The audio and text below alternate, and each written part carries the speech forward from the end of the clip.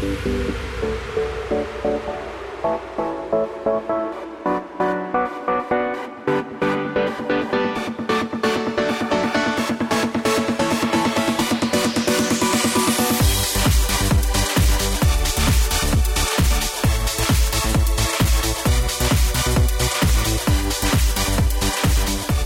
afternoon, everybody.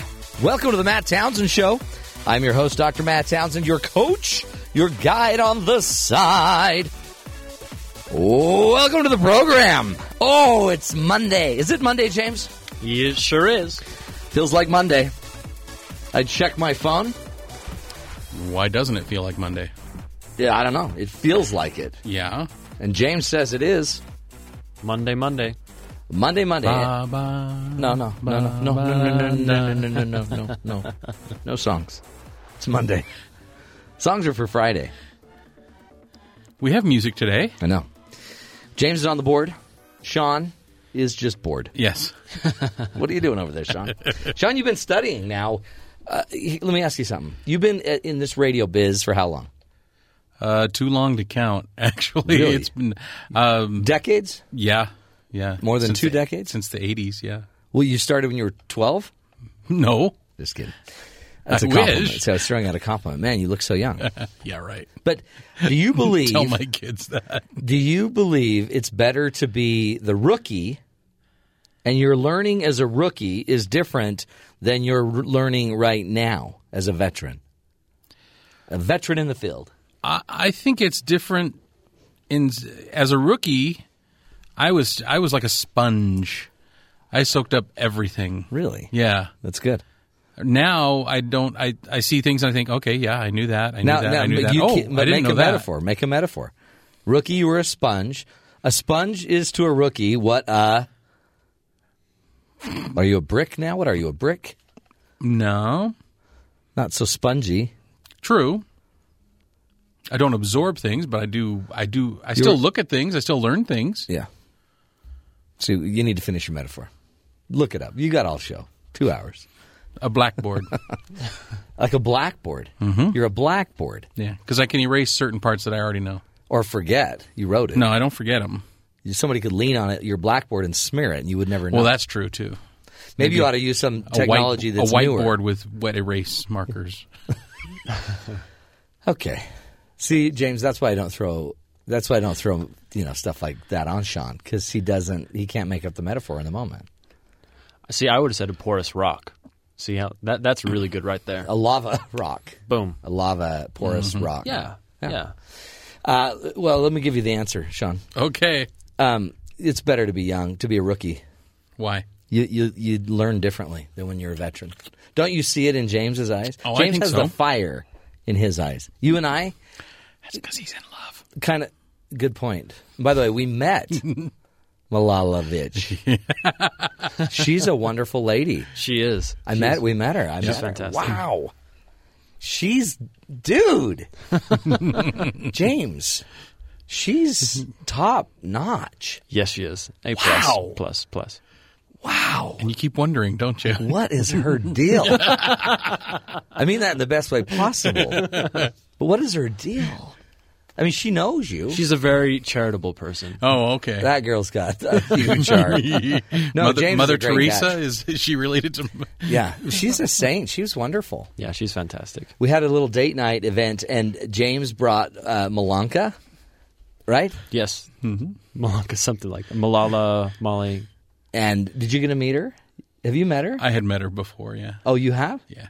Why haven't I met her? Because you were busy doing a show when she came. It just is funny. We talk about her on the show, and it's my show, and I never had met her until... Yeah, you're the only Friday. person on the team who hadn't met her. Right. It's almost like you're afraid to let me meet her. Yeah, almost. Well, that's okay. I hadn't met your wife until last night. Oh, yeah. That was Or fun. Saturday night. We need to get out more. Yeah. Malanka is cute, smart as a whip.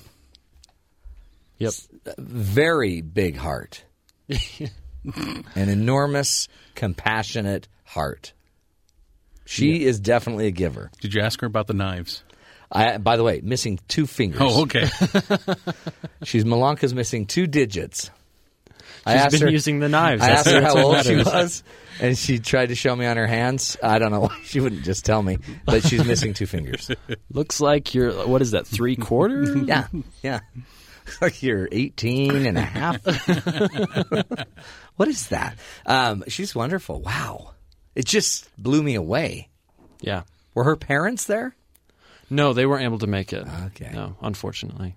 Yeah. Well, Next time. that's great. No, by the way, so we were talking about how James is all, fresh, fresh-eyed, Twitter-pated. bushy-tailed. I don't know what that means, but he's happy. He's here to learn.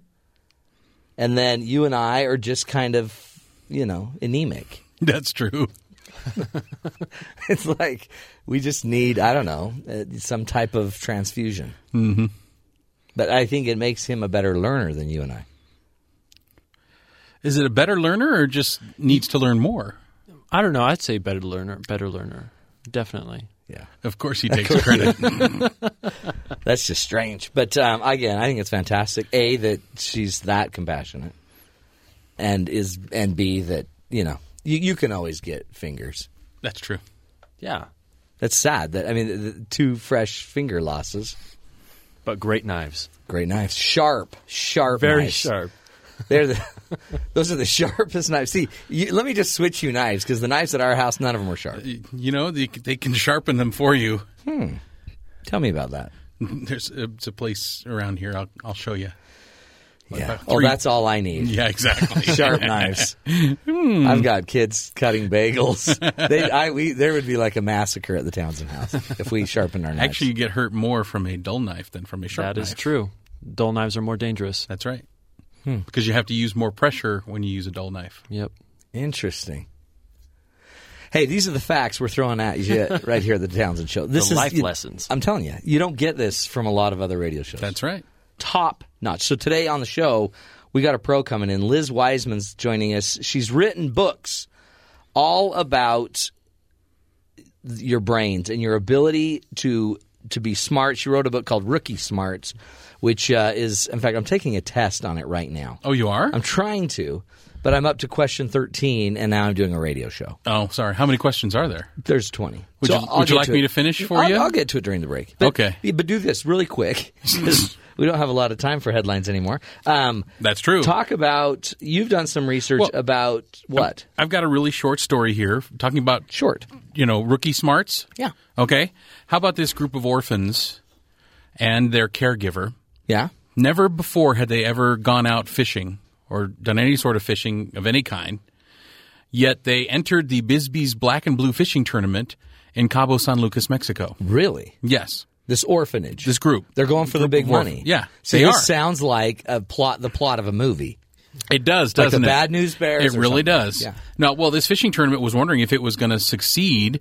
It's been around for a number of years, but you had the Hurricane Odile come through. Yeah. And it kind of devastated the area a bit. And this is the area where they have this fishing tournament. The orphanage. Mm-hmm. What were we calling them?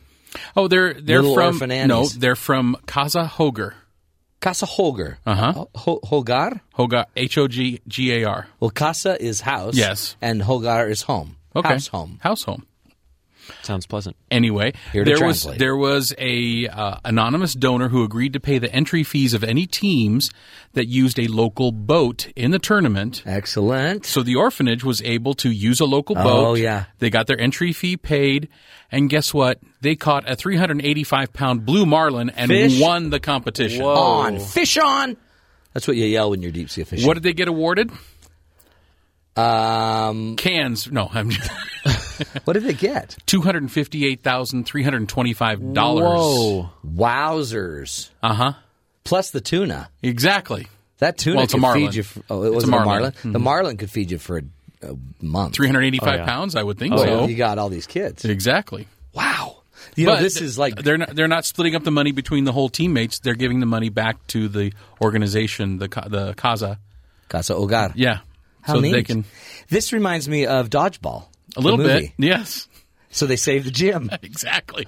They saved Casa Average Hogar. Joe's gym. How Yes. cool is that? But It's that, you know, awesome. it might border on child labor laws. No, it's not. Well, there's no work involved. It was a tournament. It's a game. It's what they always say, Sean. That's right. First, it's fishing. Mm-hmm. Then it's clothes. You're stitching clothes for a major brand. But I think it's wonderful. Cool. That's way cool. Cabo San Lucas, first time they've ever fished, and they win a fishing tournament. And they're all excited. And next time, it'll be different because they'll be veterans. Mm-hmm. And then they'll just be like all the old veteran, fishermen that, can't focus. See? So sometimes first-timers can make it. Rookie smarts, we call it. Yep. Rookie smarts, en español, casa hogar. If any of you are looking for a fishing expedition in Mexico, I'd call Casa Hogar. There you go. Maybe they have a lucky boat. They have a lucky boat, and they have 12 lucky seamen that'll go out with you and help you get your fish. We're going to take a break, my friends, and when we come back, we're bringing in the big hitters. On the phone with us today, Liz Wiseman, and she's going to talk about her new book, Rookie Smarts, Why Learning Beats Knowing in the Game of Work. This is the Matt Townsend Show. We'll be right back right here on BYU Radio.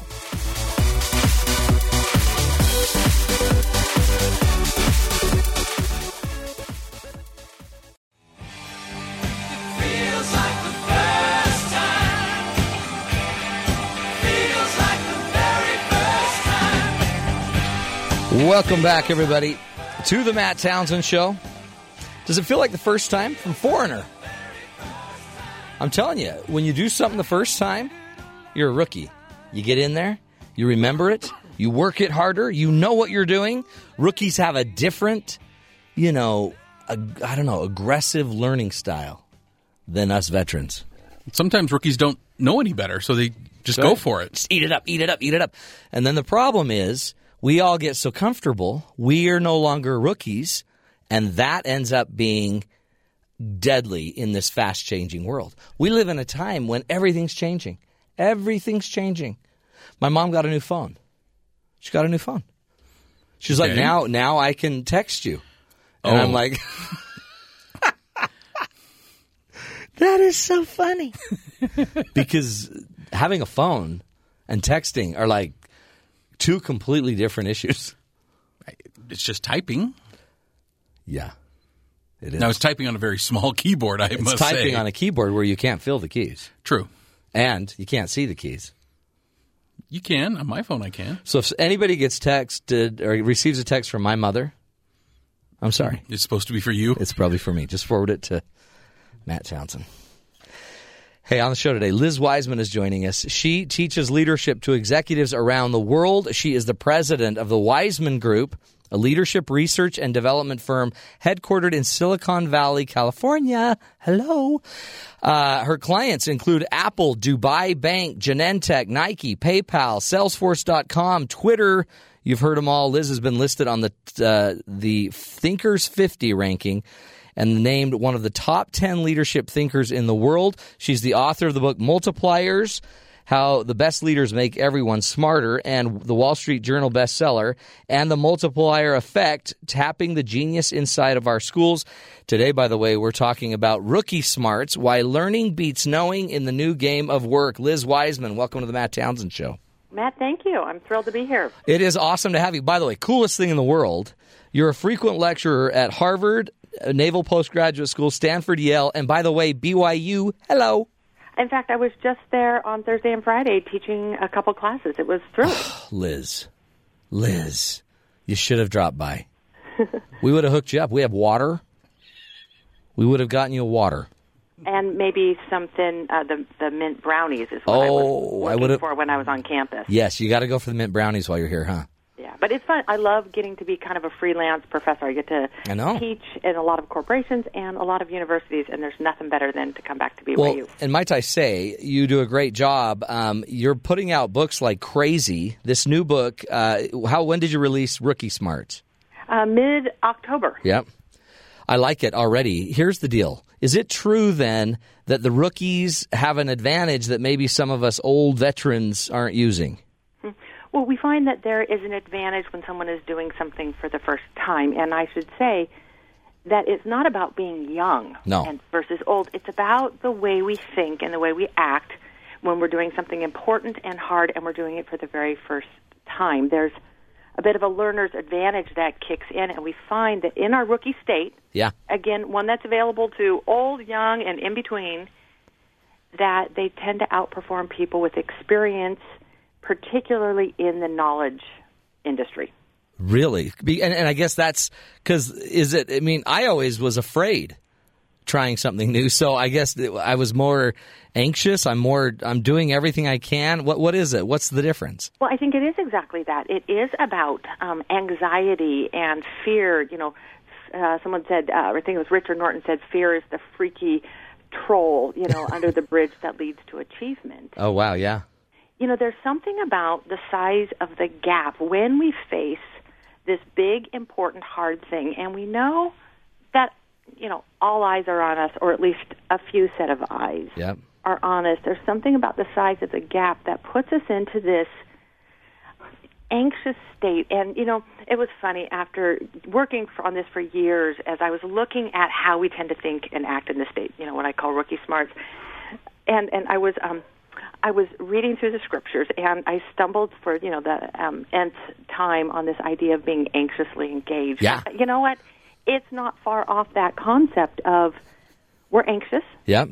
We know we need to prove ourselves. We know the gap is big, and that anxiety, it might thwart some people. Yeah. It might cause them to hold back. But for the better part of people, it tends to push us forward. We become deeply engaged, and we scramble really fast up these learning curves. It's kind of like we're anxiously engaged in a difficult cause. Well, isn't that interesting? Because it's easier, and you've probably noticed this. So you write a book. It would be easier for you to just go pitch one book for the next 20 years and do that one workshop and do that one thing and go jump like a monkey. That would be easier. But I find, I like to create a new workshop about every quarter, and I just invite people to come see it. But what it does is I'm always at a heightened state, and what I guess you're teaching us is that heightened state is a state of increased learning. Is that what's happening? It is. I love the term. It puts us in this heightened state. It's where we tend to do our best thinking and our best work because we're kicked out of our comfort zone and we can't default to what we know.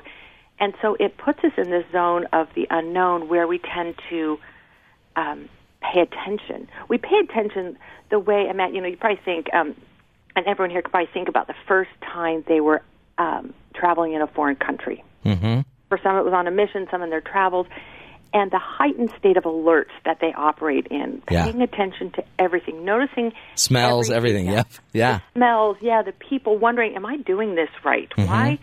Why is no one paying attention to me when I stand at this counter trying to get a sandwich? And you realize you're doing it wrong. And it's this heightened state of alert. We tend to ask questions. We reach out to other experts. We mobilize people. In some ways, we can't operate from our own capabilities. We're turned to needing our colleagues. Yeah. So we reach out to others. We collaborate. We bring in. We actually find that when we're new and inexperienced, we actually bring in 5 times more expertise to bear on a problem than we would with just our own expertise. Really? And it sort of not only brings fresh expertise, it binds us to each other. No, absolutely. Way. Well, you're desperate. You're desperate. You're afraid, and I see it too. Because I lived abroad for 2 years, and it's interesting. You pay attention to every word that's being said, and if you don't know the word, you go check it out and look it up, and you try to figure out how that was translated. Or anyway, I look at it and I think, this has got to be a big problem because we're living in the information age. So if I'm getting kind of sloppy in my learning in the information age, I may be roadkill on the information highway. We very much, I looked at a number, kind of the first thing I did in the research is look at what is going on in the environment. And we all feel this, and we're all feeling like I might be roadkill or casualties, that, the knowledge economy, it's vast. We have more and more data coming at us. Yeah. Available to more and more people, so that actually holding expertise isn't the critical commodity. It's access to that information, which is now available widely. Technology is allowing our cycles to spin faster. The fact that your mom can reach you anywhere on text, that we can bring our work with us. So our cycles are spinning really, really fast, so fast that so many working professionals and just people out there living never face the same problem twice. Yeah. Because our problems keep evolving, and, innovation cycles are spinning fast, so that, everything, we're really living in this knowledge evolution where everything we know is being subject to revision. Mm-hmm. And I looked at particularly science and technology fields, often called STEM, the science, technology, engineering, and math-related fields, or fields that have a strong technology component to them or influence, that if we work in those industries, about 15% of what we know today is actually going to be relevant in 5 years. Holy cow. Holy cow. And here's the kicker. If that's not scary enough, we don't even know which 15% that is. Right.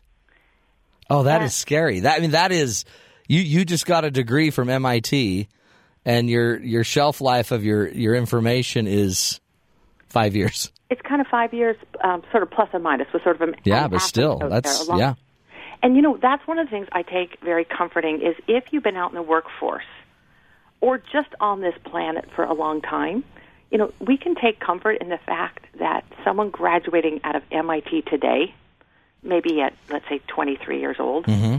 they're becoming obsolete as fast as you are. Whew. Isn't that? But I think nothing on you. I know that's right. I guess that's back to the reason we need your book, Rookie Smarts. We're going to take a break. Again, we're talking with Liz Wiseman, author extraordinaire. Really, if you've got to go look up her other books too. Today we're talking about Rookie Smarts, why learning beats knowing in the game of work. But she has a couple other books that I love: Multipliers, How the Best Leaders Make Everyone Smarter, and The Multiplier Effect, Tapping the Genius Inside Our Schools. We're going to take a break, and when we come back, continue this discussion about the attributes of a rookie. What makes a good learner? What helps you stay smart? This is the Matt Townsend Show. You're listening to us right here on BYU Radio.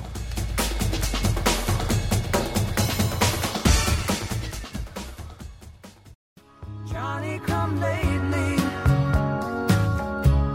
the new kid in town. Everybody loves you. Welcome back, everybody, to the Matt Townsend Show. We're doing a little flashback to the 70s. The Eagles, Foreigner. You know why? Because today we're talking about the new kid in town. And it's not James. Or his 8.5 fingers girlfriend, Malanka. Today on the show, we're talking to Liz Wiseman. She is the author of the book, and you've got to go check it out. Just go to her website, the Wiseman Group. Let me make sure I've got that right. thewisemangroup.com. Liz is an author, a trainer, a teacher. She's a consultant. She lives in Silicon Valley, California, and is the head of the Wiseman Group. She works with clients like Apple and PayPal, Salesforce, Twitter, teaching them about the power of being a multiplier and how to make your leaders better learners and multipliers so that they can create synergy, get more results together.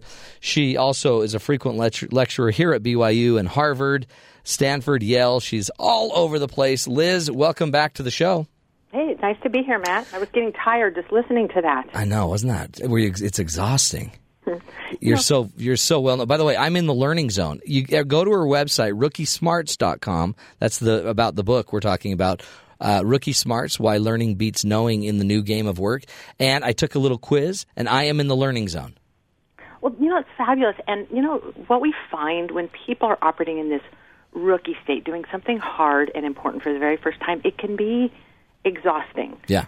But people say it's exhausting but totally exhilarating. Oh, yeah. It's more energizing, isn't it? It really is. I drive a all-electric car with regenerative braking. And if anyone's driven one of these, you know that in the process of braking, it actually returns energy back into the system. Oh, wow. It sort of fuels the system and gives you more mileage on your battery. And I think hard work is the same way. It's somehow this grind, this kind of climb up a steep learning curve, doing something hard for the first time that feels a little bit tiring but totally exhilarating. It fuels us. And I think it's one of the reasons why we tend to do our very best work when we're doing something hard for the first time. And it's really something, it's the spirit of it, like you were saying. It's not your age, and it's not even where you are in the the spectrum of your job. It's the spirit of being a rookie, right? Of coming at it as a new thinker, willing to learn, willing to enroll other people, willing to ask questions.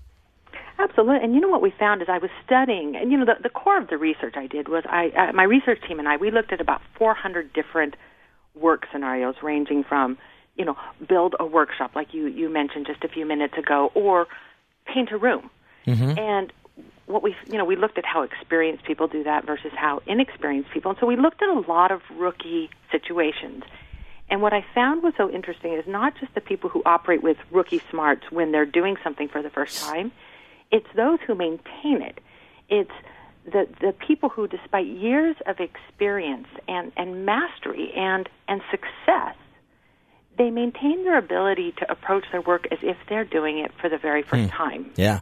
I call them perpetual rookies, and they have this incredible vibrancy in their career. This is because it's almost, if you don't, you're going to start getting into comfort zone, and then you're either going to burn out and be bored. But if you push too hard and everything's always new, you're going to burn out and be stressed. So it's almost like you're just trying to keep the needle right in this happy place. It really is. And, you went and looked at that quiz, and it's why I designed it like a tachometer on the car, because you don't want to be burnt out. You don't want to be low RPMs. But you want to go kind of right up to that red line where you are kind of fully engaged in a heightened state of alert. You're kind of firing on all cylinders, but you don't want to go past it where you kind of go into that bumbling clueless where, and we all know this feeling when we've got too many hard problems going on at the same time. I don't know about you, Matt, but for me, I'm pretty simple. I am capable of doing amazingly hard things, but only one at a time. Yeah, right. Then you'll just explode. Yeah, otherwise you explode. And we take on something hard, we tackle it.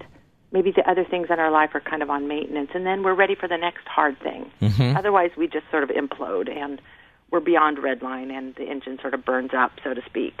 But you're saying that these are traits, these are attributes that we could be learning. Go through some of the rookie attributes. What are some of the things that you've found in your research about the most successful rookies?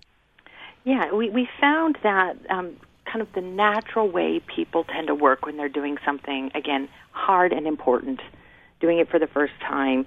The first is that they tend to be unencumbered. And, in some ways, we think of often newcomers and rookies as being bold, big thinkers, having fresh ideas. Actually, that's not really their advantage. Huh. Their advantage is they've got no ideas. Yeah. Yeah, they're a blank slate. It's clean. Blank slate. Yeah. And perhaps the boldest thing they do is, that they just are willing to step out. They're willing to embark, and they're unencumbered by knowledge, by resources, by a track record. They don't even have a track record to iterate. So they sort of just boldly embark. I call this, they operate like backpackers. And, for those of us who have gone car camping versus wilderness backpacking, you know that your range is a lot different. Uh-huh. So they can explore new terrain. But once they're out there, they start operating in what I call hunter-gatherer mode, meaning without the ideas, the resources, the expertise on their own, they turn outward. Yeah. And they go and search and gather and mobilize back fresh expertise to bring to bear on a problem. Do you think that has anything to do with us? Because we also look at rookies differently. We don't expect as much from the new guy. And so it's almost like it might be kind of the system of this is not only are they coming with the blank slate, but there's this expectation that they're not going to contribute immediately. They've got to get up to speed. Let's at least let them have an office for a minute. Yeah, and it's why sometimes rookies really surprise us, not just individuals, but upstart companies. We don't expect much of them. Their competitors let the guard down, and they can sneak up. Yeah. You could get, sort of a case of greenbelt syndrome where the karate master is kind of going through the protocols, and, the greenbelt comes up and punches him in the face. You bet. So they can surprise us, but also because we don't expect much from them, a mentoring gene kicks in, and experienced people tend to take them under their wing and mentor them. It's why they learn so fast. Mm-hmm. And, I really think it comes down to, if I had to boil all this research down and the book down, I might boil it down to the difference between how we operate with humility and how we operate when we get sort of full of hubris. Yeah. Or it's true, huh? When we get comfortable. And it's not that experience in and of itself is a liability. It isn't. No. It's just the byproducts of experience, the hubris, the comforts, It's like what happens to you when you lose your job. You're all cocky when you've got your job. You lose your job, that fear kicks in, and all of a sudden the little humility kicks in as well, and it changes you. Absolutely. And, we find that, one of the advantages of the rookie is that they don't have the unlearning process that people with experience have. That's right. They can just go pure to learning because they don't have all of the assumptions, the baggage that they've got to let go of. Yeah. Because we don't, we learn fast, but we let go of learning really, really slowly. And they also step on like the sacred cows, right? So these rookies all of a sudden will step up and they'll say, well, why are we even doing it this way? And that they don't know that they just touched the third rail of the company. Don't ever mess with the third rail. But they really point out obvious flaws. Well, and they're willing to ask the naive questions. And, the questions that help a group clarify and simplify. They're willing to just ask about the sacred cow, the third rail. And it's not that they themselves bring a brilliant idea. Mm-mm. They just open up the discussion. Yeah, they have the eyes to see it. The rest of us are maybe so entrenched in it we don't have the eyes to see, or we're not humble enough because our pride is on the line. We're the one that invented this system. Or we're just willing, we don't believe that we can fix it. Think about the problems that we live with. Think about the problems that we live with inside our homes that we convince ourselves, I can't get to this. This has happened to me. This is my third book, and it happens to me with every book. And I work out of my home. I do my research and my writing out of my home. Yeah. And when I'm in book mode, which is, for me, doing something really hard, it's my rookie mode. I'm wrestling down a new topic. Yeah. Like, I have to shut out everything that's, like, in disrepair in my house because I tell myself I can only do one hard thing right now, and I can't deal with that. But then suddenly, when the hard thing's over, we can see those problems again. And a lot of times, when we're experienced, when we're accustomed to something, we just block out those problems and we convince ourselves we can't do anything about them. Yep. And a rookie comes along and says, hey, what about this? This is broken. We should fix it. Yeah. Hey, why not use this? We've got a tool here. We have an asset. See, we need more rookies in our lives. We need to make sure we have people in our lives, don't we? Just, or at least the spirit of rookie, that people that dare, even the naive person that knows nothing about your industry but just dares ask it. Right. Or they just don't know enough to be afraid. And, one of I got to study just hundreds of really interesting rookies, and one of my favorites, Ziggy Ansah out of BYU. Oh, love him, yeah. Yeah. How could you not love him? And I loved just really studying his story. And now, he's the football player from what country? Ghana. Came to BYU as a track star, I think. Tried to get on in track, didn't he? And then he ended up playing football. Yeah, tried basketball. No, basketball. Yeah, coach wasn't seeing it. Tried track, the coach wasn't seeing it. But the track coach walks him down to Coach Mendenhall's office and says, the guy's never played football, never put on pads. But he's ripped. He's big. He reminds me of myself. Yeah, that's what I was thinking that too, man. Were you noticing that? Yeah. And he puts on pads for the first time in 2010, and by 2013, he's fifth pick of the first round of the NFL. And played last night. Detroit played whoever they played. San Francisco, who'd they play? They played last night. So what did you learn from him? This guy walks in knowing nothing, and now all of a sudden he's a top 5 draft pick.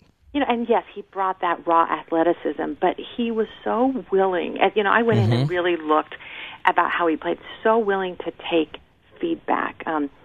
Nate Mickle, who's the sideline reporter for BYU, said, at the beginning of the season, I think it must have been 2012 or 2013 season, he introduces himself to Ansah and says, hey, I'm Nate, I'm sideline reporter for the team. I just wanted to let you know I'm kind of, cheering for you. And Ansah says to him, he said, hey, do you have some feedback from me, like, how cool is that? yeah, like, what do you got for me? Like, do you have any advice for me? And Mikkel said, in the years I've done this, I've talked to hundreds of players and made that same kind of comment. He said, no one has ever asked me for advice. And Anton just, his teammates at the Detroit Lions said, one of his great advantages is he didn't grow up idolizing pro players. And so he doesn't know to be in awe. In awe or intimidated. I mean, defensive end Israel Adonahey, he said, he just takes down each left tackle as if they're an anonymous target. Because he doesn't get caught up in the hype. He's just doing his job, which is that makes him humble. He's still humble in the NFL. I mean, he was a rookie and he's learning, but his whole kind of mentality is just he's a perma rookie. Perma rookie, I love it. He'll be that. I mean, until I guess that once the big money flows, then you're like, okay. I'm big. These perma rookies that you mentioned, I looked at the characteristics across them, and what I found is that these people who maintain their rookie smarts, and I should say, Matt, this doesn't mean kind of operating perpetually clueless. No. It's just knowing when to draw on your savvy, your wisdom, your experience, and when to play the role of a rookie. Yep. And what these professionals and these people do is they're intellectually curious, they're humble, meaning, not a low sense of self, but they're teachable. Mm-hmm. They're playful. Their work is play. Yeah. They find just delight in it, and they're deliberate, meaning they have very deliberate practices for how they maintain this vibrant outlook. It really, it's beautiful. The concept, Liz. Let's take a break so we have a little time after to talk to you more. Again, we're talking with Liz Wiseman. And her book, Rookie Smarts, Why Learning Beats Knowing in the Game of Work. Go to her website, rookiesmarts.com, and go take the test. There's the Rookie Smarts quiz on there, and you can find out what zone you're in. Are you in the burnout zone, the comfort zone, the learning zone, or the red line zone? We're going to take a break. When we come back, more with Liz Wiseman right here on the Matt Townsend Show on Sirius XM 143, BYU Radio.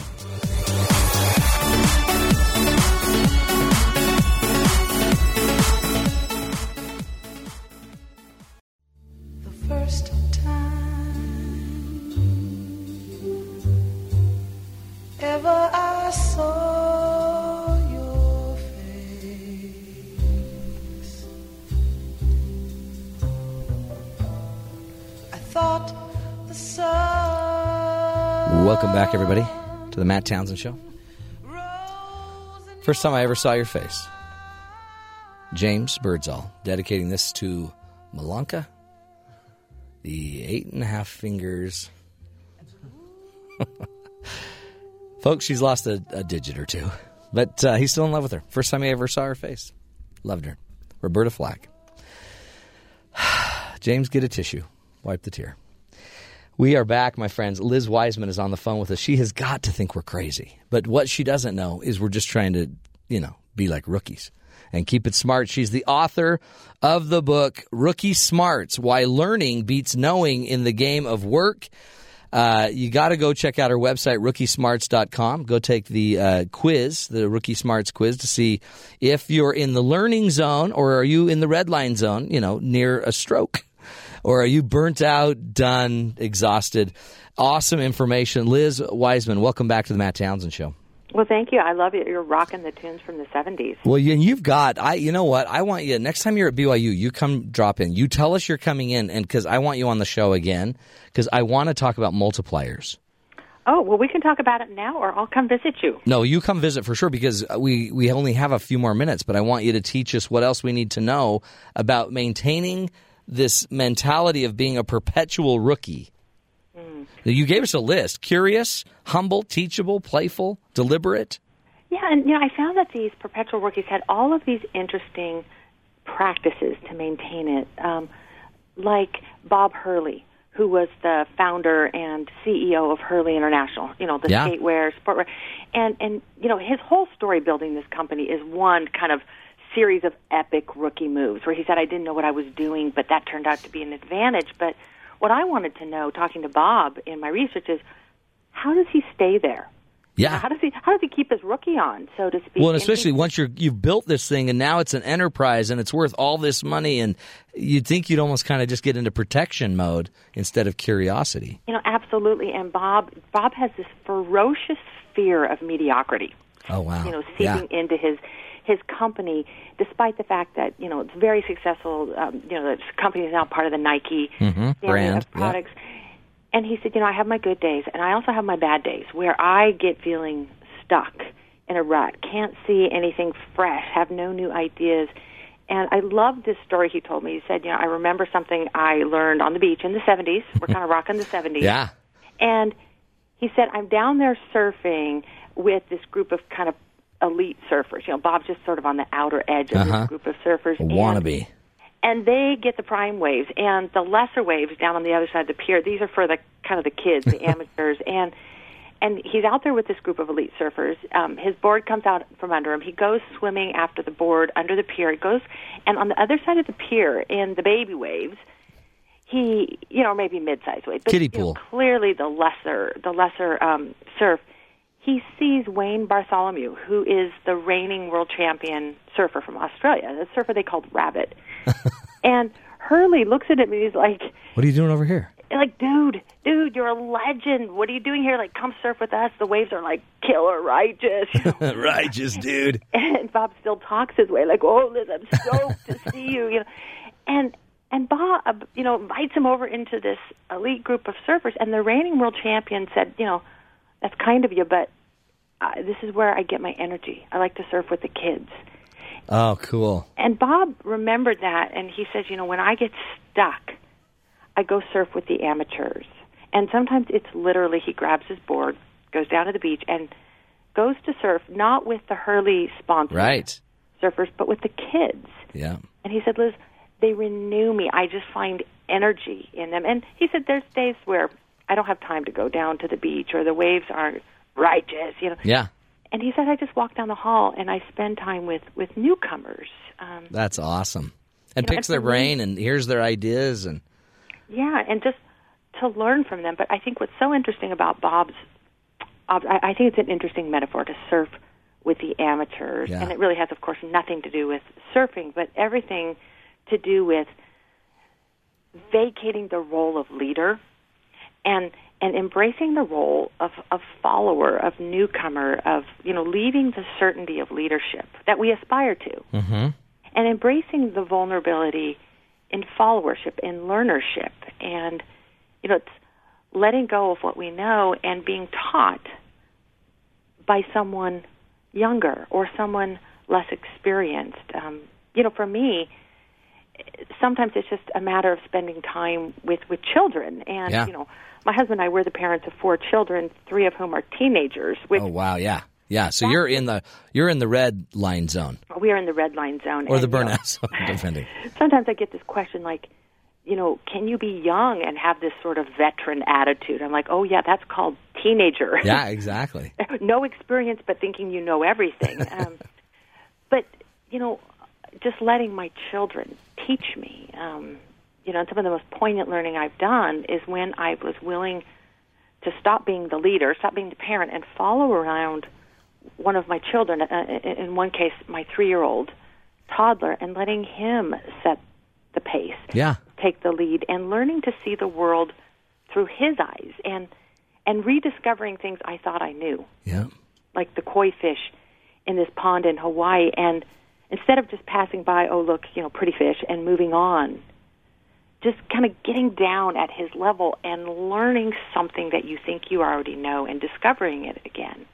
That's so powerful. These little experiences end up renewing us across our life and across our work, but it comes from embracing the follower role as much as we embrace the leader role. And that is such a beautiful concept, like to go down and get dirty, kind of, get down and get into the business. I was just watching Bill Marriott from the Marriott Company. He's like 81 years old, and he still visits 200 of his sites, Marriott hotel chain, a year. Yeah. I mean, that's a lot.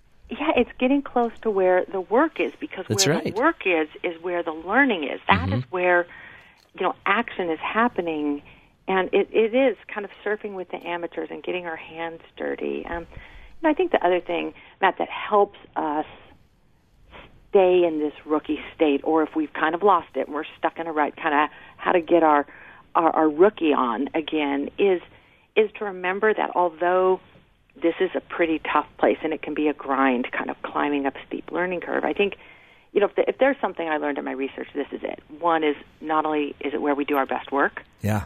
but two, it's our happy place. It's where we find our greatest satisfaction. We surveyed over 1,000 people, asking them, how challenged are you in your work, and how satisfied are you? And we found this near perfect linear correlation, meaning when our challenge levels go up in work, in life, in our callings, our satisfaction goes up. Yeah. Interesting. Because you and I Yeah. know this. We're built for challenge. Yeah. You're supposed to be stretched, aren't you? Right. It's actually, there's this fantastic talk from Dallin Oaks, a conference talk from several years ago about, alluding to the fact that perhaps a lack of challenge might be our generation's greatest challenge. Oh, yeah. Like, what happens when we don't have hard things in our life? Yeah. Then you're going to get fat and happy. Fat and happy, Liz. Liz, we got to wrap it up, but I can't tell you how much I've enjoyed this. And again, everybody, challenge yourself. Get the rookie on. I love it. Get our rookie on. Go check out Liz's website, thewisemangroup.com or rookiesmarts.com. Two great websites. And again, the book. Good stuff. We're going to take a break. When we come back, we're going to give you more ideas, more tools to continue this thought about staying young in thought and learning. This is the Matt Townsend Show. You're listening to us right here on BYU Radio.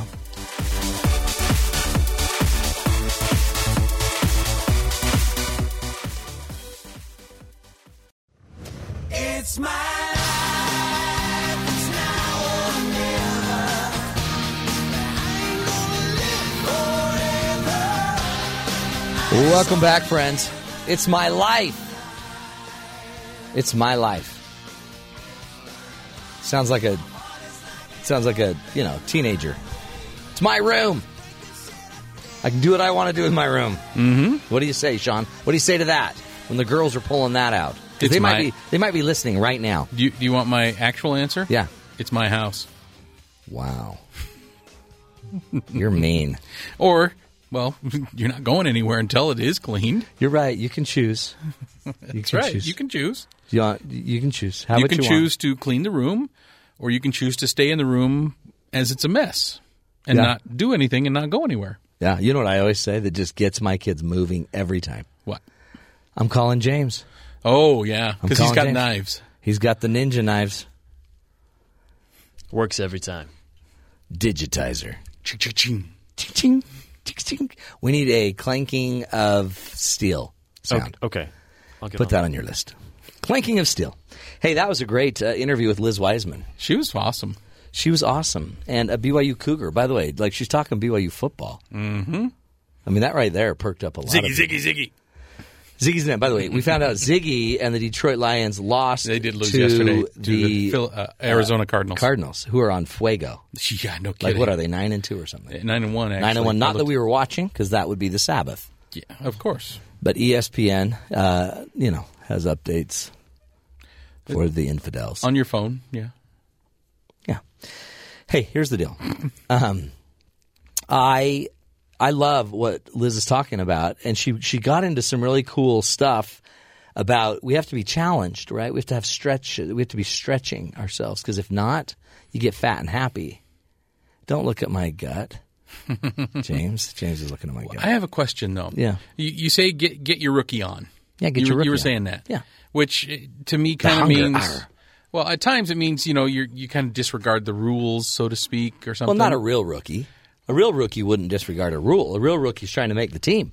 If you're stay on the team. If you see the rookie cops on TV, they disregard the rules all the time. Well, but they're doing it out of ignorance. Well, that's what I'm saying. Who's probably disregarding more rules might be the veterans. Maybe, but what if as a veteran you see something in front of you and you realize that kind of you should go by the rules. You shouldn't go and do this, but you decide You're going to try I'm going it. to do it anyway. Well, then by the way, check that out. Then you probably won't be on the team very long. Well, because you're a rookie and you're making those mistakes. but if you're successful at it, well, like the Jazz, did you see what the Jazz do to their rookies? The Jazz basketball team dress them up? They make them carry Luggage? They can't have nice bags to carry their personal items. They have to carry them in little Cabbage Patch. I don't know what the little pink backpacks. the little kid suitcase things. Yeah, so they have to carry little kid Like the princess suitcases onto suitcases these and- nice jets and into these incredible stadiums. But with a rookie like that, you're going to just be nice and ask questions. But here's the research behind it. There's some. It's called flow. It's the psychology of optimal experience. And we actually had this guy on the show, and I think he forgot to call. We couldn't get a hold of him. Remember? His name was Mihai Csikszentmihalyi. Yeah. Remember him? We had him on the phone. He was going to come do the show. And he forgot because he had a more interesting challenge, apparently. But here's his basic research. He studied thousands of people and wanted to see if what made them feel like they were having an optimal experience. Okay.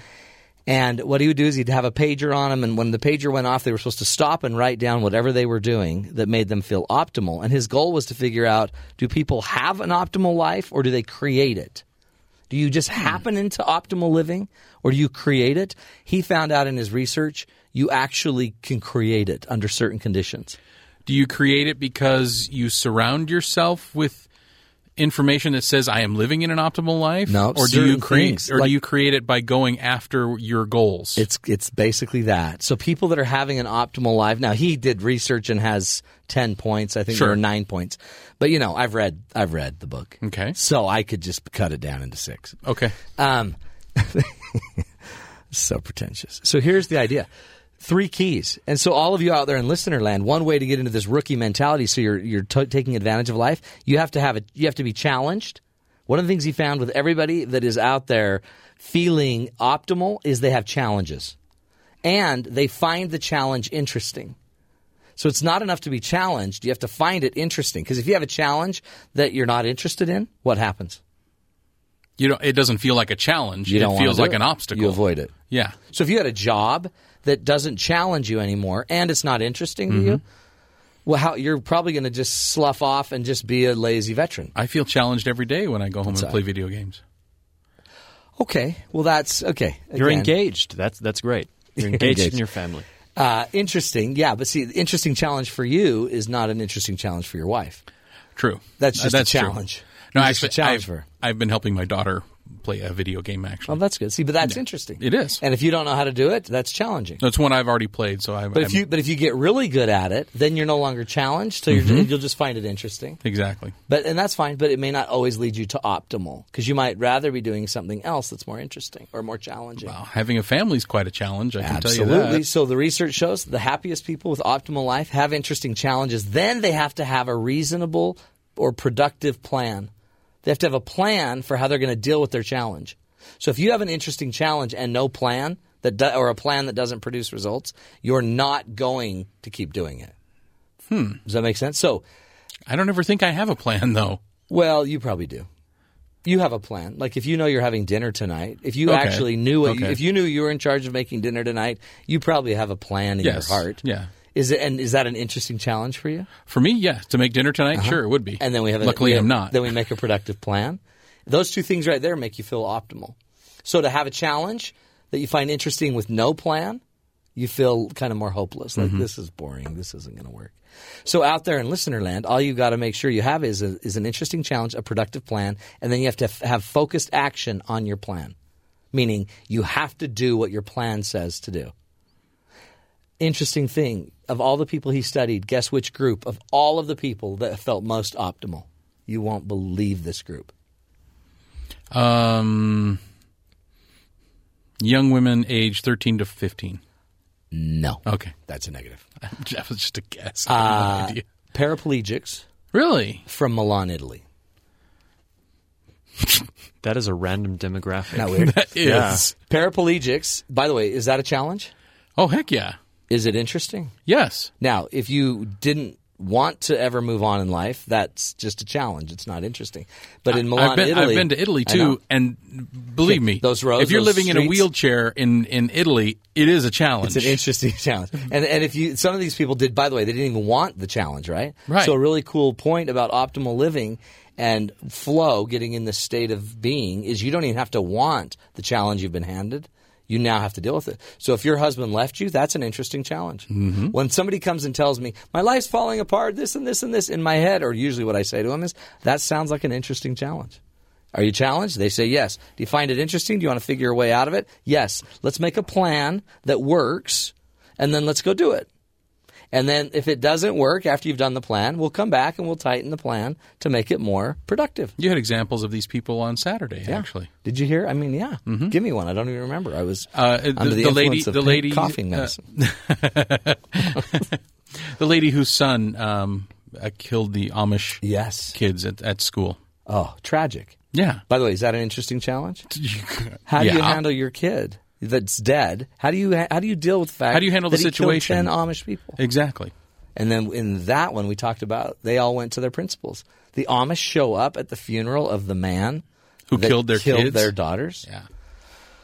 That, by the way, interesting challenge, productive plan, focused action. Every time we do that, and by the way, in Milan, Italy, apparently the way the healthcare system works, they take care of it. So now you're injured, so let's put you in a program. One of the best programs in Italy is in Milan.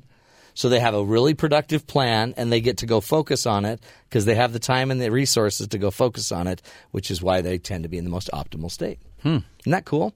So we can get out there, folks, and it's not just enough to be a rookie. Rookies just probably are interested in their challenges. And by the time a lot of us become veterans in our jobs or veterans in the parenting world, we're no longer interested. We want this pain to end. We want you to go to school. Are you still here? Get out of the house. Don't make me come down there. Good stuff. Clean that room. Good stuff. James, you learning? Oh, yeah. Good stuff. Good stuff. Good stuff. Good stuff. You feeling it? I'm feeling it. I'm feeling it. You feeling it? It's good stuff. Feels good. Hey, guess who's in the house? Hadge. Hadge is here. Hadge is here. Hadge. Heather Ann Johnson's here. She likes us to call her Hadge. If you were a part of the 70s, you knew Madge, the Palmolive lady. You're soaking in it. Well, in a few minutes, we're going to start soaking in Hadge. Heather Ann Johnson's going to come and teach us, edify us about our kids and how to value our kids' opinions, believe it or not. There's so much these little rookies can teach us about our lives and parenting. We'll be back with Hadge right here on the Matt Townsend Show.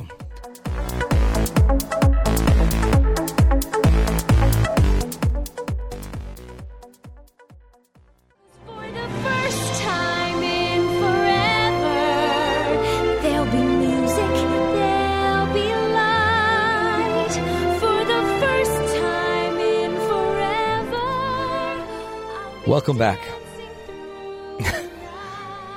Are you kidding me? It's a classic. It's not a classic. It's Frozen. It's new. That's not a classic. It was an instant classic. By the way, James is on the board. He's debuting his favorite Disney songs for the first time in forever from Frozen. Frozen. Love it. And it couldn't be more fitting because Frozen has princesses.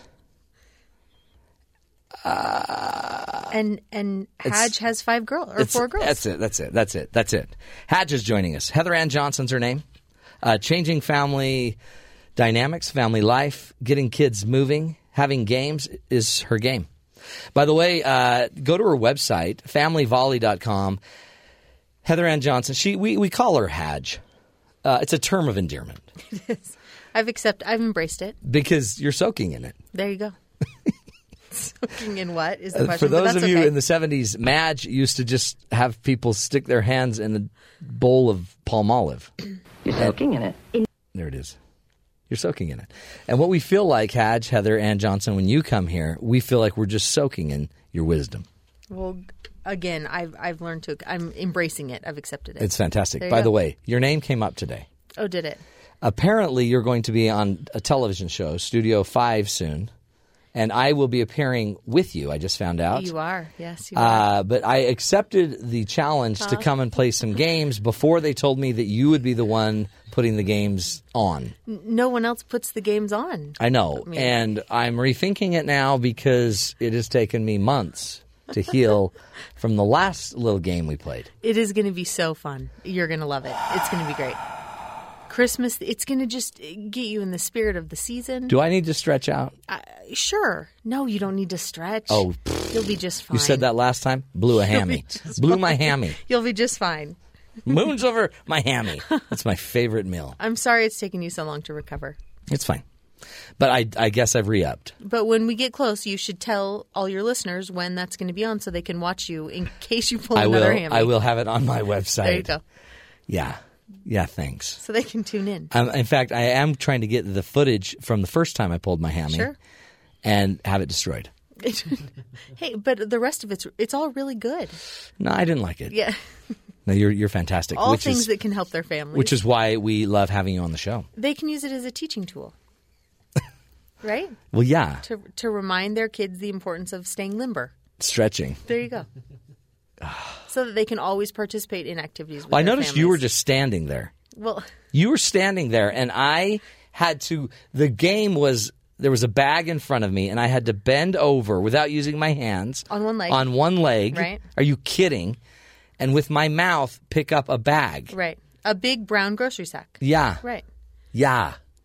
It's fantastic. The game's so fun. It reminded me of when the Highway Patrol pulled me over. They had me do the exact same little deal. Was the outcome the same? It was better. Oh, good. It was better. Oh, good. But I pulled a hammy there, too. That was my second hammy. So either way. And sadly, I only have 2 hammies. I'm out of hammies. Hadj, you want to teach us about kids because we've been talking about rookies. Right. And by the way, these young kids, they don't come with a manual. They don't come with a handbook. Wouldn't it be nice, though? I don't know. I mean, for your kids specifically, yeah. That'd be good. Yeah. You need to know how to do that. I mean, in general, I can think right now of our kids and, the differences, especially as they're getting older. Yeah. When they're younger, there's a few more patterns and routines and things, but all of a sudden they get older and they start to have their own opinions and they start to have their own thoughts, and it's like, if you ignore them, they'll quit talking. But you got to do it young. But they'll go start talking to somebody else. That's true. Who will tell them lots of yucky stuff, I'm such a bad dad. Bad dad. Well, here's the interesting thing. We can't possibly grow with our kids, which is really what it is, right? It's growing up with them. Yeah. And trying to maybe even be a little bit older. Be more mature. Yeah, a little bit. But we can't value their opinions and their skills and their thoughts if we don't see them as people first. So it's so hard because there are little munchkins. They are, and they're little, but just because they're shorter than us, right, and don't have quite the experience or wisdom, granted, but they are people. And this is what I mean by that. They have hopes and dreams and fears and thoughts and, hungers for different things, whether it's, food or to play at a playground. They might be different than us, but they're still the same. They have all those same things that we do. So true. So we can't possibly parent them in a way that helps them feel loved and accepted and their opinions if we don't see them as little people. They are human beings. They are, and we have to see that. Yeah. So we have to see them that way first. The next thing we can probably think about when it comes to accepting our children's opinions and their skill level and all of that is that acceptance doesn't mean agreement. That's huge, huh? Because we don't want to accept it. I know. And we get them mixed up sometimes. We think that by accepting their opinion, it means we agree with it. Mm-hmm. Well, that's not the case, right? Yeah. I can accept that our daughter is angry. But I don't agree with the fact that she hit someone. Yeah. Right? That's not okay. You can accept that they want to stay up later. Right. I accept that. I understand that.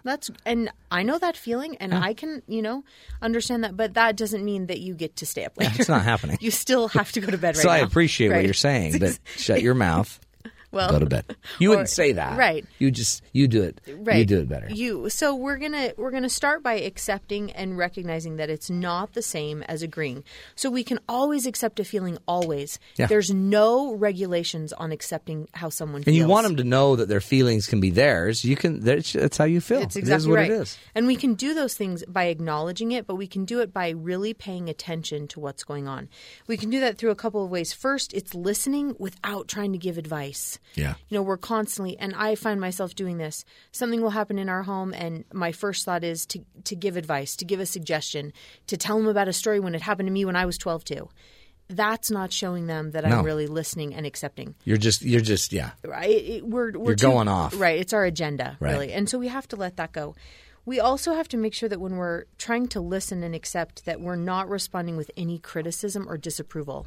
That will immediately stop them from expressing their opinions. Oh, yeah. So I think of our 10-year-old right now. She is not going to keep coming to me with these, playground woes that she's having at the moment if I'm constantly saying, don't do that, stop it, or criticizing her decisions. That's right. There's plenty of time to do that. But in the heat of the moment, especially, is not. See, we're so tired. We're so worn out when we're with them. It just seems like that's the easiest thing to do is, sure. Are you still talking about that? Or, hey, this is what I did. Go do it and be done. Yeah. But that's not really hearing them. That's not accepting their feelings and working through that.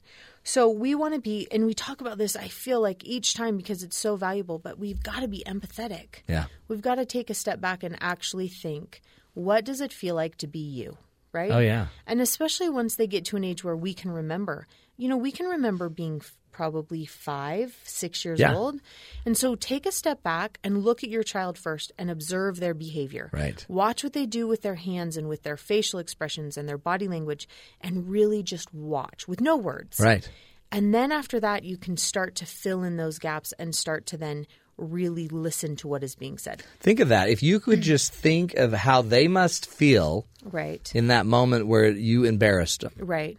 Or that moment you critiqued them or did whatever. What are they thinking? That's horrible. It is. And that's what we've got to think through. And we can think through, too, what they must be feeling in the situation. We've all had a bad day on the playground. We all know what it's like to fail a test. Yeah. I mean, well, probably. Maybe you don't. You might not know the test part, but no. If I know I was going to fail it, I don't show up. Okay. Why would you take a test you're going to fail? I should have used that. That It's would a have great saved me technique. a lot of grief. You have to make up a lot of classes. But man, it would have. But you're a winner. It would have Total winner. me. Yeah.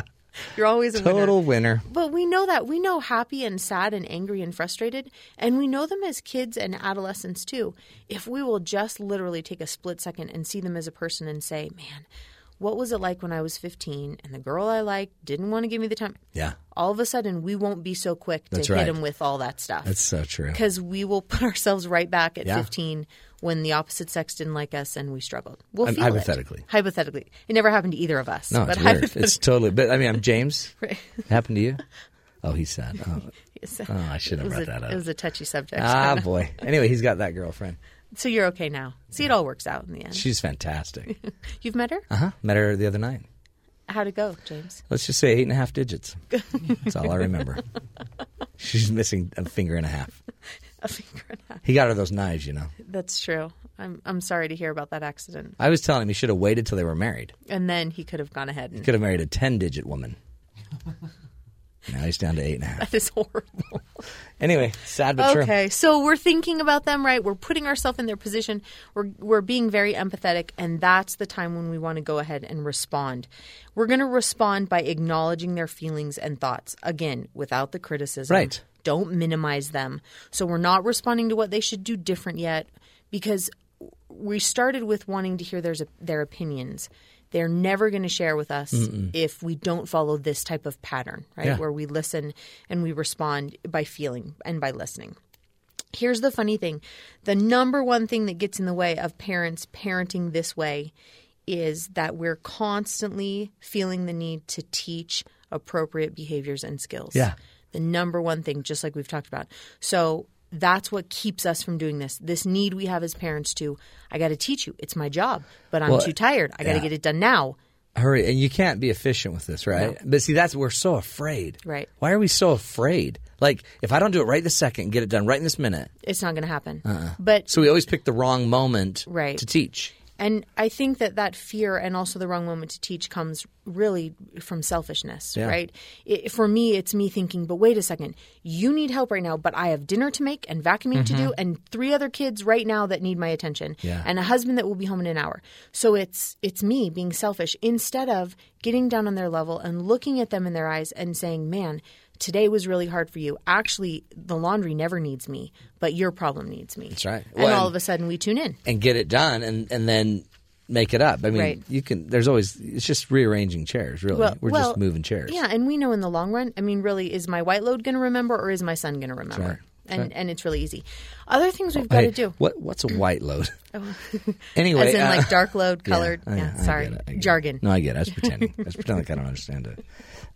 We're talking golf, right? Golf, yeah. Hadj, we got to take a break. Okay, let's come back. You, by the way, plethora of information. We got plenty. But what's so cool is anything you're missing, go to the website familyvolley.com or tweet her at pen and paper girl. Yeah. We'll figure out what that means later. She's also got the book, Fun Family Fun Fridays. She's got it all. More with Heather Ann Johnson when we come back. This is the Matt Townsend Show on BYU Radio.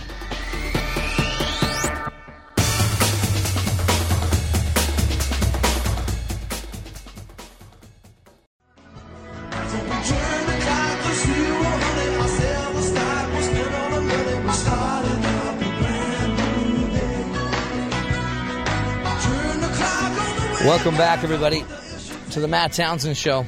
In the house, Hadj, a.k.a. Heather Ann Johnson. We're soaking in it. Just a little tribute to Madge from the 70s. There we go. Heather Ann is teaching us about our children and how we can actually learn from our kids and create a relationship. I mean, really, it's kind of just being dynamic with them. Right. Let them influence us as parents, and then it's just really a healthier way to relate instead of the mandate. Sure. Well, and hearing that there are people with opinions and skills that might be different or the same. Accepting and them. needs at different times. Absolutely. And every child's different. I don't know if you've noticed that. Yeah, no. It only took us 5 to figure it out. But no. By my 5th one, I'm like, hey, these guys are different. Hey, man, you are giving me trouble your sister never gave me. It's right. It's true. And so we want to value their opinions. We want to see them as people. So 2 other points before we kind of move on to helping them try new things. Mm-hmm. We really have to adjust our own expectations. And my husband and I are going through this with our son right now. You know, we grew up, for example, playing a lot of sports. My husband grew up the same way. And we have our son who is very athletic, but it's not his favorite thing. Yeah. The hard part is not the fact that he's talented in so many areas. The hard part is, in my mind, the agenda for his life looked a certain way. Yeah. And now he's challenging it now because, heaven forbid, he's his own person with his own options and his own opinions and skills. Like, what if he's a singer? Right. It's gasp. What if he's It's exactly right. What if he's just smart? Sure, and wants to just do different things. Yeah. And so we have to adjust those expectations or that life plan. You know, we really do. We grow up and we have children seeing that they'll follow in our footsteps in certain ways. And they'll make us look good. Certain ways, right. We have this ideal of what we should be. Yeah, our kids should be active. Right, and the type of parents we should be, whether it's I'm a baseball mom, or I'm a this mom, or I'm an opera, drama, whatever it might be. And so when they challenge those, we tend to immediately shut them down, which means we're not open to hearing any opinions or honoring any skills in other areas that they might have. So we have to let go of those expectations. Yeah. Now, that is not saying that we then encourage them to stray outside our family belief system. That's not what we're promoting. That's different, yeah. But it is recognizing that we have this belief system. Almost think of it as, a road, and it's as narrow, as broad as your family feels comfortable with. And they need to stay in that. And if it means they bounce around from side to side opposed to going right down the same path you took, we're okay. They're still in those Some of guidelines. mine stop in the middle of the road. Sure. Turn around. And they get out and do the little fire drill. And then they drive around and they drive on the road. They do all these things. Right. But eventually they get to the same place. Sure. And they just take different routes. Yeah. And it might even be in the same categories. For example, as I mentioned, our son, he's not necessarily pursuing the same sports that my husband and I did. But you know what? He is a phenomenal swimmer. Yeah. And so we had to adjust and we had to take a step back and say, okay, well, we know nothing about swimming. We need, instead of shutting him down and saying, no, that's not something because we didn't do it. Right. We had to go learn a lot about swimming really, really fast. Yeah. Wouldn't you rather wear baseball? Right. Cleats instead of those. Yeah. Get a minute. Instead of those paddles, take those things off and let's go back to the field. They're motivated. So if you go with where they are, you're going to already be in their motivation. Right. What if they're bringing up something that you don't think is going to stick? Like, I wanted to be a drummer. Sure. So I'm not a drummer boy. And at Christmas you could be, though. Not even then, really. There's an ode to you. You have to have rhythm.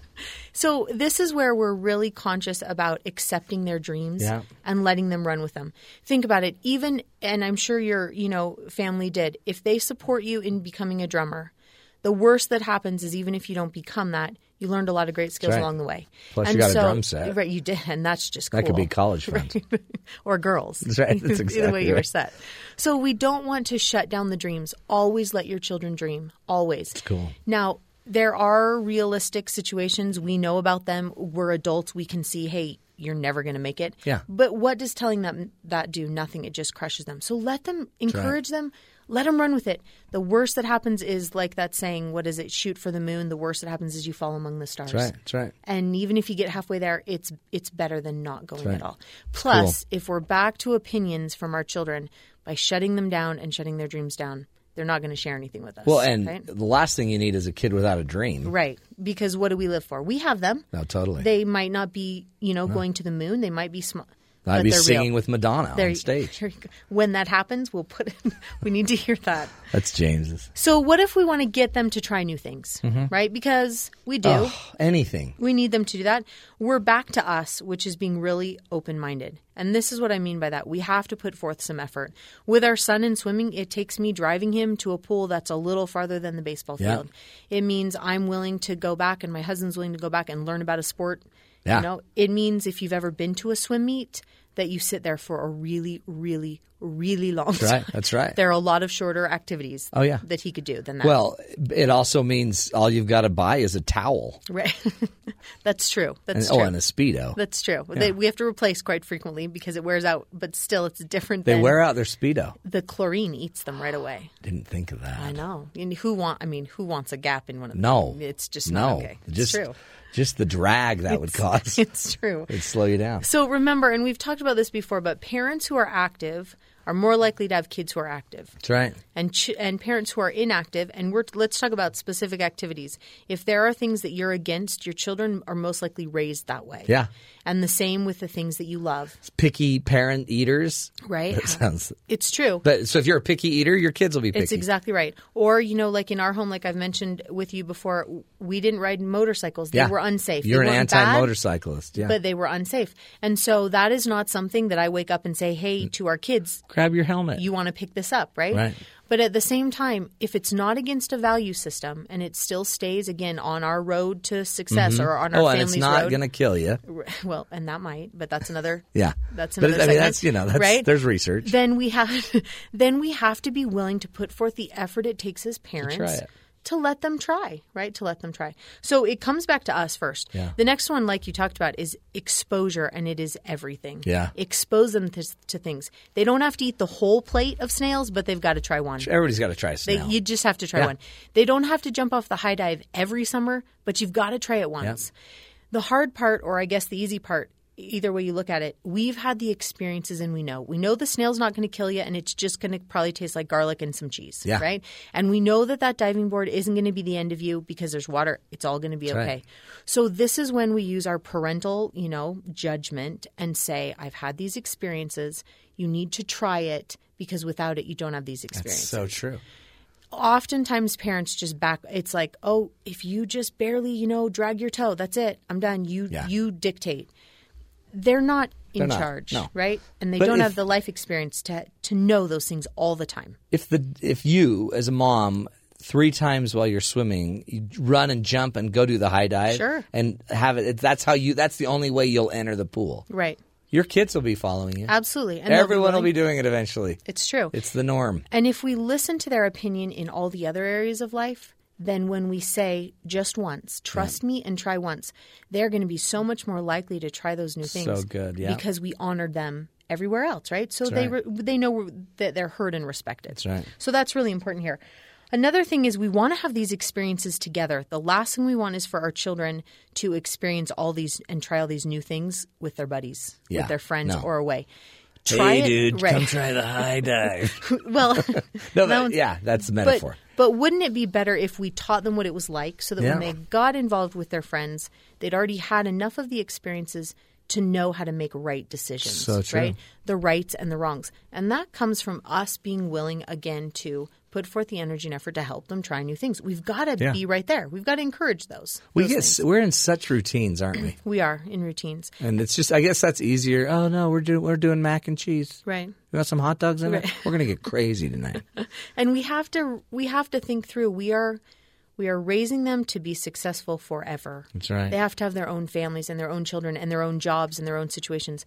And if we're not in tune to what they might need now to prepare them for that, we really do them a disservice. That's right. Without stepping back. They're weak. We hurt them, right, by doing that. And then you're the adult that looks back and, curses your parents because why did you do this to me? Why didn't you Why let me didn't you spread teach my me? wings? Sure, and That's do right. those things. And really the goal behind trying new things is to increase a child's self-efficacy. Now, fancy word, but self-efficacy is our perception of our ability to accomplish something. It's how we feel we are at something. Yeah. Our ability to do something. And so what we want to do is raise children who have a really high self-efficacy. Which seems like you'd have to push through a lot of things to show that, okay, I'm not good at that, but I tried it. Right. And I could get good at it, but I don't want to. And it's okay, right? And because it's okay. we have a belief in ourselves. Now, what happens is our self-efficacy is our perception, right? It doesn't have to be reality. In fact, I always joke in class with my students when we talk about this. If you've ever seen American Idol, right? Oh, yeah. Their self-efficacy is really, really high. Well, so, yeah. But their actual skill during those first couple shows way low is really, really low. But by the way, it makes great TV. It does make great TV. And I've never seen a full episode, but I have seen some of those first shows when they try out. And it's pretty funny to see. The amazing thing is, though, that because they have high self-efficacy, their skills actually do raise a little bit, right? Yeah. That determines our performance. You mix those Well, you get two out there things and they're together. just selling it. Yeah. They are selling it. But is that a good thing for us to do as parents? Like some of these kids that are failing miserably and are now on the blooper reel of American Idol, that you could tell their mama was behind them like, oh, honey, nobody sings like true. you. It's true. We don't want to ever lie to them. Okay, yeah. We never, ever want to don't lie or mislead. This is where it comes to the effort and the skill. Always, always support and talk about the effort and their skill that they're putting in. And then you never actually have to say, you're the best or you're fantastic or you're going to make it on Well, because TV, it seems like if you get ripped by the judges, the first one you're going to look to is your mom and you're like, you're dead. You told me to do liar. this. You lied. You've lied to me. Yeah. So go back to the effort and the skill. That's always what we're talking about when it comes to our kids.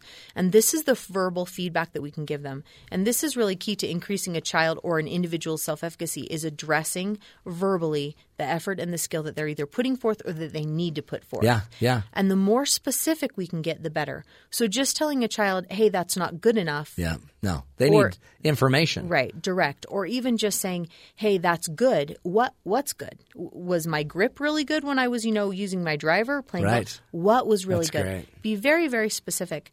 The other thing to increase self-efficacy is we have to address our children's physiological state. And those are the feelings that they have inside. They don't have enough experience usually, and even into the teenage years, to know really what they're feeling.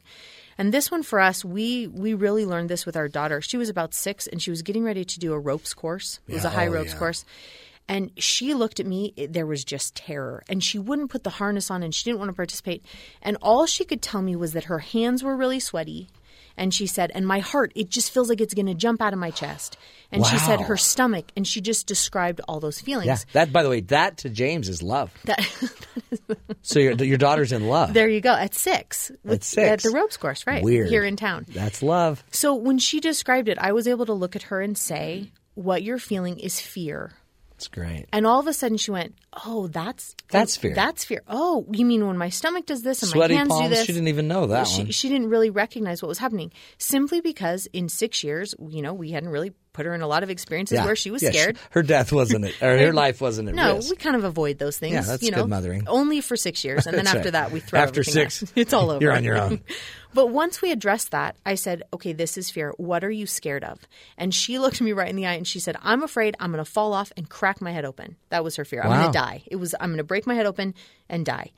And so we were able to explain to her, this is a harness connected to a rope, connected to this. There is no possible way that those fears could come true. That's right. Once we addressed those physiological feelings, that state she was in, she put that harness on, she jumped up on that balance beam, and away she went. Wow. So Cool. with our kids, if we want them to try new things, we have to recognize that usually what is holding them back are these feelings that they don't even know what to do with yet. And you're just saying process them, find out the feeling, and then work on solving the feeling issue. Right. What's going on? There's a story behind it. So they've got to learn what those are, and they need our experience to get there. Yeah. Because like I said, at 6, she doesn't have a lot of fear, No. that she's had to deal with and process. So we break it down. And the great thing is when we do it that way, the next time she feels fear because the stomach and the head is pounding in the chest and the sweaty hands, she goes, oh, this is what I feel like when I'm afraid. Mm-hmm. Or in love. Or in love, right? And then she can think back and say, okay, is it love or fear? This time it's fear. But what do I do with it? Well, what else is cool is you were there. Right. You were there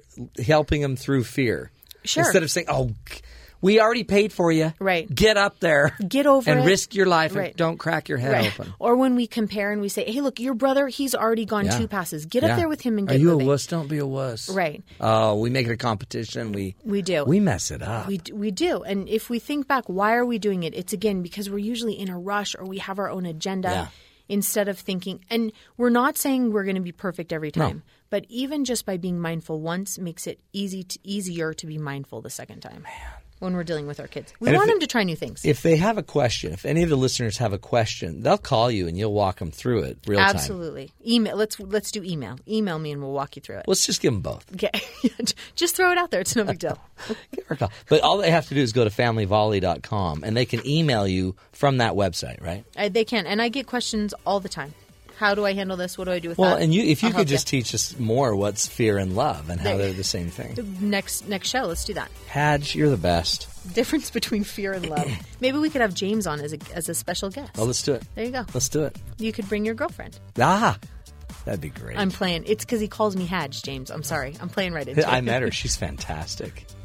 Seriously. You didn't expect anything different from James, Not at all. Not at all. We were all shocked. In a good way. In a good way. It was a good shock. It was I'm not shocked, James. Wow.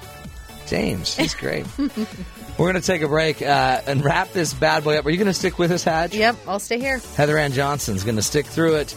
Here we go, trying new things with Maddie when we come back. This is the Matt Townsend Show right here on BYU Radio.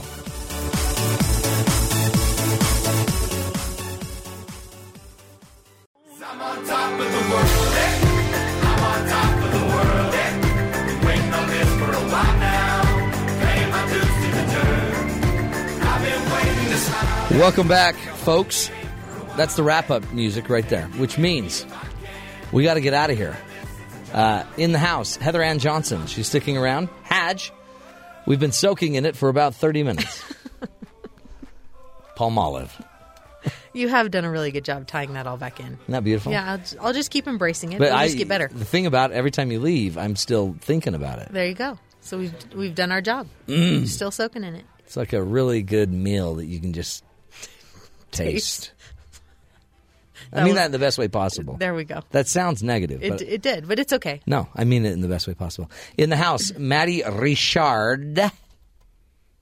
How are you, Maddie? Hello, I'm good. How Maddie, are you? You been listening to the show?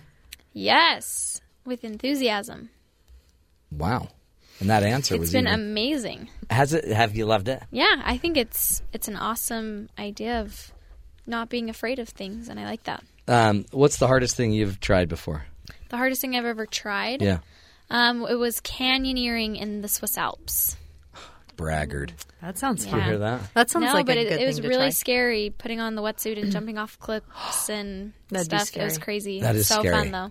That's scary. But nobody needs to go do that today, so No. it's okay. So what are we going to talk about? So I have a list. Since we've been talking about trying new things Yeah. and being good at new things that you weren't sure you'd be good at, Yeah. I have a list of some really easy things that people can do today to try something new. Just get out, try this new thing. Get out of their routine. Get into some new situations, some new experiences. This is excellent. And let's challenge each other. Let's have... Choose one? Had you choose one. Okay. The first one is try the Glockenspiel, which is what? No, that's not it. Okay. But that was close. Okay, go ahead, Maddie. So the first one is going to be volunteer with a local nature conservation society and plant some trees. So get involved with your local community Do you want number and one? work on... No. We should have done this a month ago. No, but you can Yeah. still get involved with Yeah. with a Raise some wildlife money, yeah. resource and get involved with getting your a cool community idea. to be prettier. It's a cool idea. Next one is make a photo album of a recent vacation Now, people always upload these onto their blog, onto their computer, but go back and go to the craft store and make a photo album. A scrapbook cool. of a recent vacation or trip or event that you had and to actually have that physical evidence. And then show it to your family. Cool. Be the one that pulls out the scrapbook. Nobody does that anymore. They just say, check out my blog when you have a chance. No, but pull out a good old-fashioned scrapbook. That's cool. All right, the next one. Try a new cuisine. French, Lebanese, or Korean. Those are tricky ones. Or try them all together. Yeah, mix all them you all got to do is together go to and the have food court. soup or something. Ooh. I did Ethiopian once. Oh, How was Ethiopian. that? I love Ethiopian food. I had an Ethiopian cab driver in Seattle. Did you? I've had that too in Washington, D.C. But I was there and I tried Ethiopian. Was it good? Not so much. Was it more? It was a little slimy for me. It was a little what? Slimy. Wet. Everything was really wet. Well. And runny. Okay. And we had to use our hands. Mm-hmm. So everything was hands. If it was runny and wet, you still used your hands. So when we were done, sloppy. It was a little sloppy for me. But I could go think Korean. The Ethiopians would eat Korean. like I love Korean food. I can do Korean. I've never had Korean food. There's a really good Korean place right here in Provo. there's You a can couple. go try. There you go. Hungry. Okay, I'm going to do that one. Next one. Learn 10 phrases in a new language. So just learn how to say some basic phrases in a language that you might not know. Okay. To Matt. I'm trying to think of a phrase. You know Spanish, don't you? I know Spanish. I know French.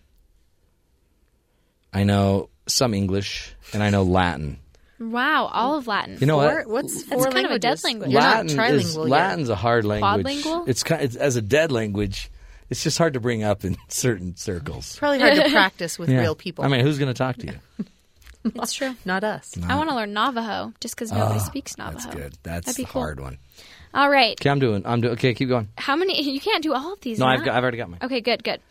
So watch a classic film like Casablanca, The Godfather, or The Wizard of Oz. One of those films that you've heard about a million times, but maybe haven't seen. Yeah.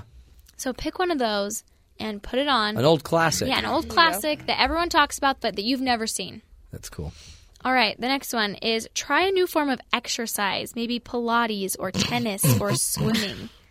Matt, you don't even exercise. This is perfect for you. Yeah, if I do Pilates, I will be dead. You won't pull your hammy in 2 weeks when you have to do games on television. Don't be rude. Matt, you should do Zumba. You'd be great at Zumba. I did Zumba. Really? How'd it go? It hurt like a mother. Zumba I is pulled intense. my Zoom, and it was bad. I can't do Zumba again, but Pilates maybe. Yeah, you could do Pilates. Isn't Pilates? You just lay down and you just pull cords. That's exactly you what just pull it is. cords, right? Not quite, but that's okay. I'll forgive you for I not could knowing do what that. Pilates Stretching is. and Yeah, It's a lot of stretching, and it ends up being pretty intensive if you do it. I like aerobic Pilates. Really? I like to get my heart rate up. There you go. That's a good one. Pull those right. cords really, really, really fast. Yes. Use a shake weight or something. Give me one more. All right, the last one. Be a tourist in your own city and visit all the popular tourist sites that you've probably never seen. Love that. Carry a fanny pack and a camera. Yeah, dress the part, bring Look like your a tourist camera, and be a talk. tourist. Because everyone, I know you New Yorkers who've never been to the Statue I of know. Liberty What's that because they about? live in New York. So go find a spot in your city that's super tourist spot, but that you've never been to, and go check it out. Maddie, you're good. You're Those good. are good ones. Okay, what are you going to do, Hadge? I don't know. I'm torn between the Korean food and the tourist. Really? In your own city. I am actually going to dress like a tourist. Okay. Have Korean food while watching Casablanca. There you go. Good job. I've never seen. I don't think I've seen Casablanca start to finish. So I should entertain that one Casablanca too. is so good. I know. You're missing out. And I'd say, what was the other one you said? The Godfather and The Wizard of Oz. Oh, Wizard of Three Oz. I mentioned. Godfather. But that would scare our kids. Hey, maybe. good job, everybody. Great show, Hadge. Thanks for coming here. Heather Ann Johnson. Go check out her website, familyvolley.com. Here's the quote: if it scares you, it might be a good thing to try. Seth Godin said that.